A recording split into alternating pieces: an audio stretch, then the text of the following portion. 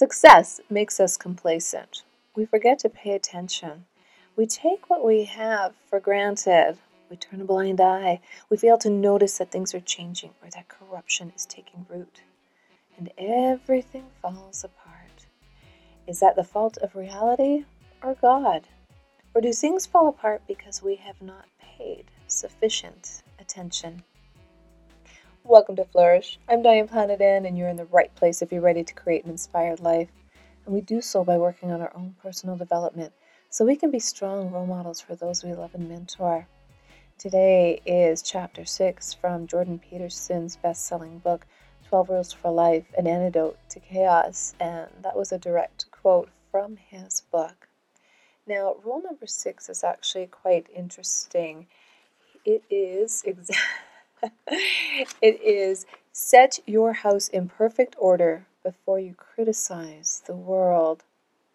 That reminds me of an old saying, those who live in glass houses should not throw stones. He goes on to say, and I bring this up because it is the World Holocaust Day as I record this episode. A hurricane is an act of God, but failure to prepare when the necessity for preparation is well known, that's sin. That's failure to hit the mark. And the wages of sin in death, he's quoting Romans 6:23, the ancient Jews always blamed themselves when things fell apart. They acted as if God's goodness, the goodness of reality, was axiomatic and took the responsibility for their own failure. That's insanely responsible.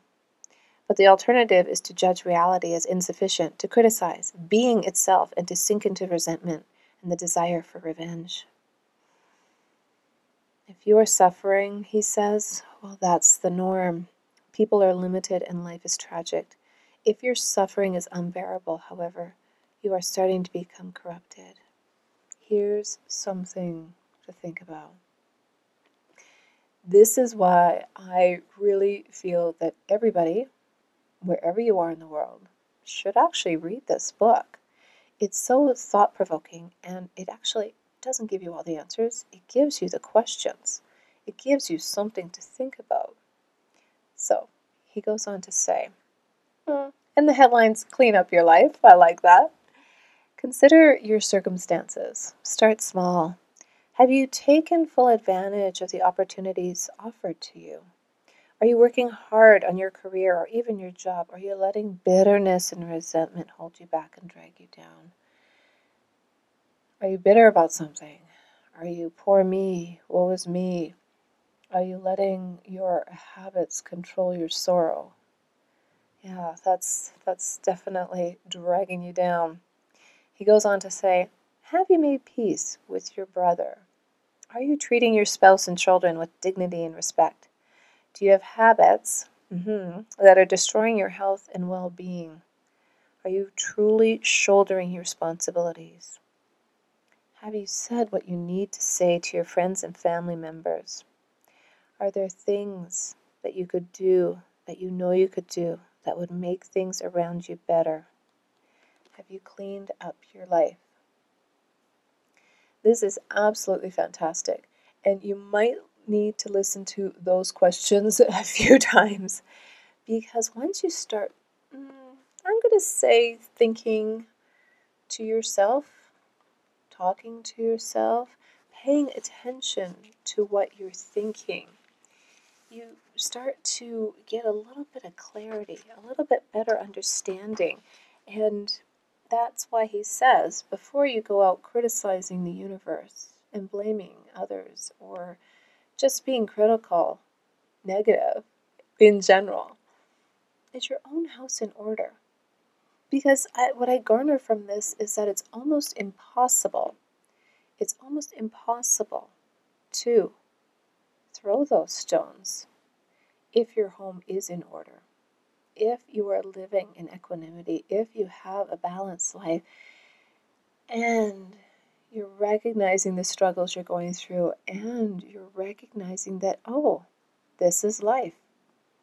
And that's why I started the episode with that quote, that success makes us complacent. And until I actually went through a setback myself, I didn't realize that. I didn't realize what was going on around me until it was no longer there. And I thought, whoa, what just happened here? Unfortunately, these things don't happen overnight. I almost wish they did, because then, hey, you could like throw some stones, right? But they don't. And we are a reflection of what we do, what actions we take. And your children are a reflection of you, what you're role modeling to them, and what you're saying. So I love that Peterson addresses that. So when he says, have you cleaned up your life? Well, if the answer is no, start to stop doing what you know to be wrong. Start stopping today. Don't waste time. I love that. I absolutely love that. Because then you have to start questioning yourself what you're doing wrong. When you give yourself some questions to ponder and think about, when you actually look inward instead of outward, the answers will come. I'm not going to say they're going to come overnight. I'm not going to say that this is the magic pill, but it will lead you on a journey of your life's purpose, of your life's meaning, what you can give back to society. Maybe you have all this creative energy pent up in you and you're channeling it the wrong way. There's so many good books written these days, and podcasts and interviews about people who have channeled their fear, channeled their anger, channeled their frustration into works of art, into success stories that appear overnight, but of course they are not. You have to stop and focus and reflect. And if you cannot see where you're going wrong, maybe you should ask your children, ask your spouse. Pose that question before you go to bed, and you might wake up with the answer. There's a lot of famous people, aka Thomas Edison, that used to do that. So if it works for him, it might work for the rest of us. Peterson goes on to say, so simply stop. When you apprehend, however dimly, that you should stop. Stop acting in that particular despicable manner. Stop saying those things that make you weak and ashamed. Say only those things that make you strong. Do only those things that you could speak of with honor. I love how this book evolves and the different segues he uses. Because, one of the rules we've already talked about is stand up straight with your shoulders back. I added head held high.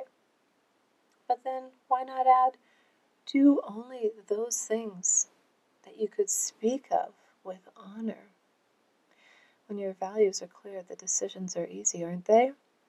Think of your values. Think of how you really want to be seen in the world. Because remember, nobody really knows what's going on in your life. They just think, oh, they're walking around mopey schlopey. Or are they walking around, hey, today's positive vibe is. But it's an ongoing, daily event. And I think the more people realize this, the more people share this, the more people are in tune with how they do have a choice on what to say when you talk to yourself and others really does make a difference. What are you saying to your children? How are you giving them feedback? What emotions are you showing on your face to them? Parents have this super power because they have super responsibilities. I mean, big responsibilities. With great power comes great responsibilities. So you really need to know you don't have to do anything else than kind of sideways look at your child when they're doing something. We talked about this last week. When they're doing something that's not making you happy. the message comes across loud and clear. There's no action that you can do that they're not going to pick up on, right? I recently heard Rebecca Kennedy say in one of her classes, titles do not define who we are. Actions define who we are. And I absolutely love that. And if you don't know who she is, she's one of my favorite Peloton instructors. But back to Peterson's book. Once you begin doing this, he goes on to say, you will untangle your past. You will become stronger and less bitter. You will move more confidently into the future. Oh, Hauser, you will move more confidently into the future. You will stop making your life unnecessarily difficult. You will then be left with the inevitable bare tragedies of life, but they will no longer be compounded with bitterness and deceit. Wow, how fantastic is that?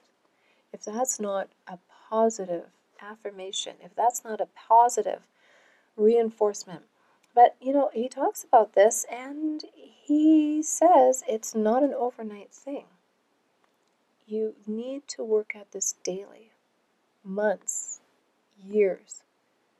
Become hyper-aware, inform yourself, read, listen. Maybe somebody else knows more than you do. I know everybody knows more than I do because I don't know everybody. So I don't know everything about everybody. I'm making that a little funny and simplistic, but the point is he goes on to say, perhaps you will discover now that you're a less corrupted soul, much stronger than it might be otherwise have been, is now able to bear those remaining unnecessarily minimal, inescapable tragedies. You ever feel like a whack-a-mole? Like you just get knocked down, you get up again, knocked down, you get up again, knocked down. Make sure you get up again. Make sure you get up again. Because every single time you do that, and you build stronger, and you become that role model, you become that beacon, you become stronger naturally, and it'll flow, and you will pay attention to what you're thinking. Pay attention to that self-talk, whether it's negative or positive.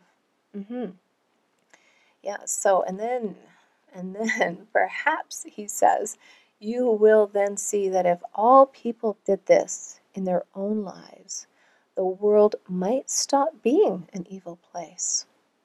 After that, with continued effort, perhaps it could even stop being a tragic place. Who knows what existence might be like if we all decided to strive for the best? Yes, indeed. I believe it was His Holiness the Dalai Lama that recently said that if every child learned to meditate, learn to reflect, learn to let go, whatever meditation that means to you and the different types, because he didn't really specify, I'm just going to say that. He said we would have world peace.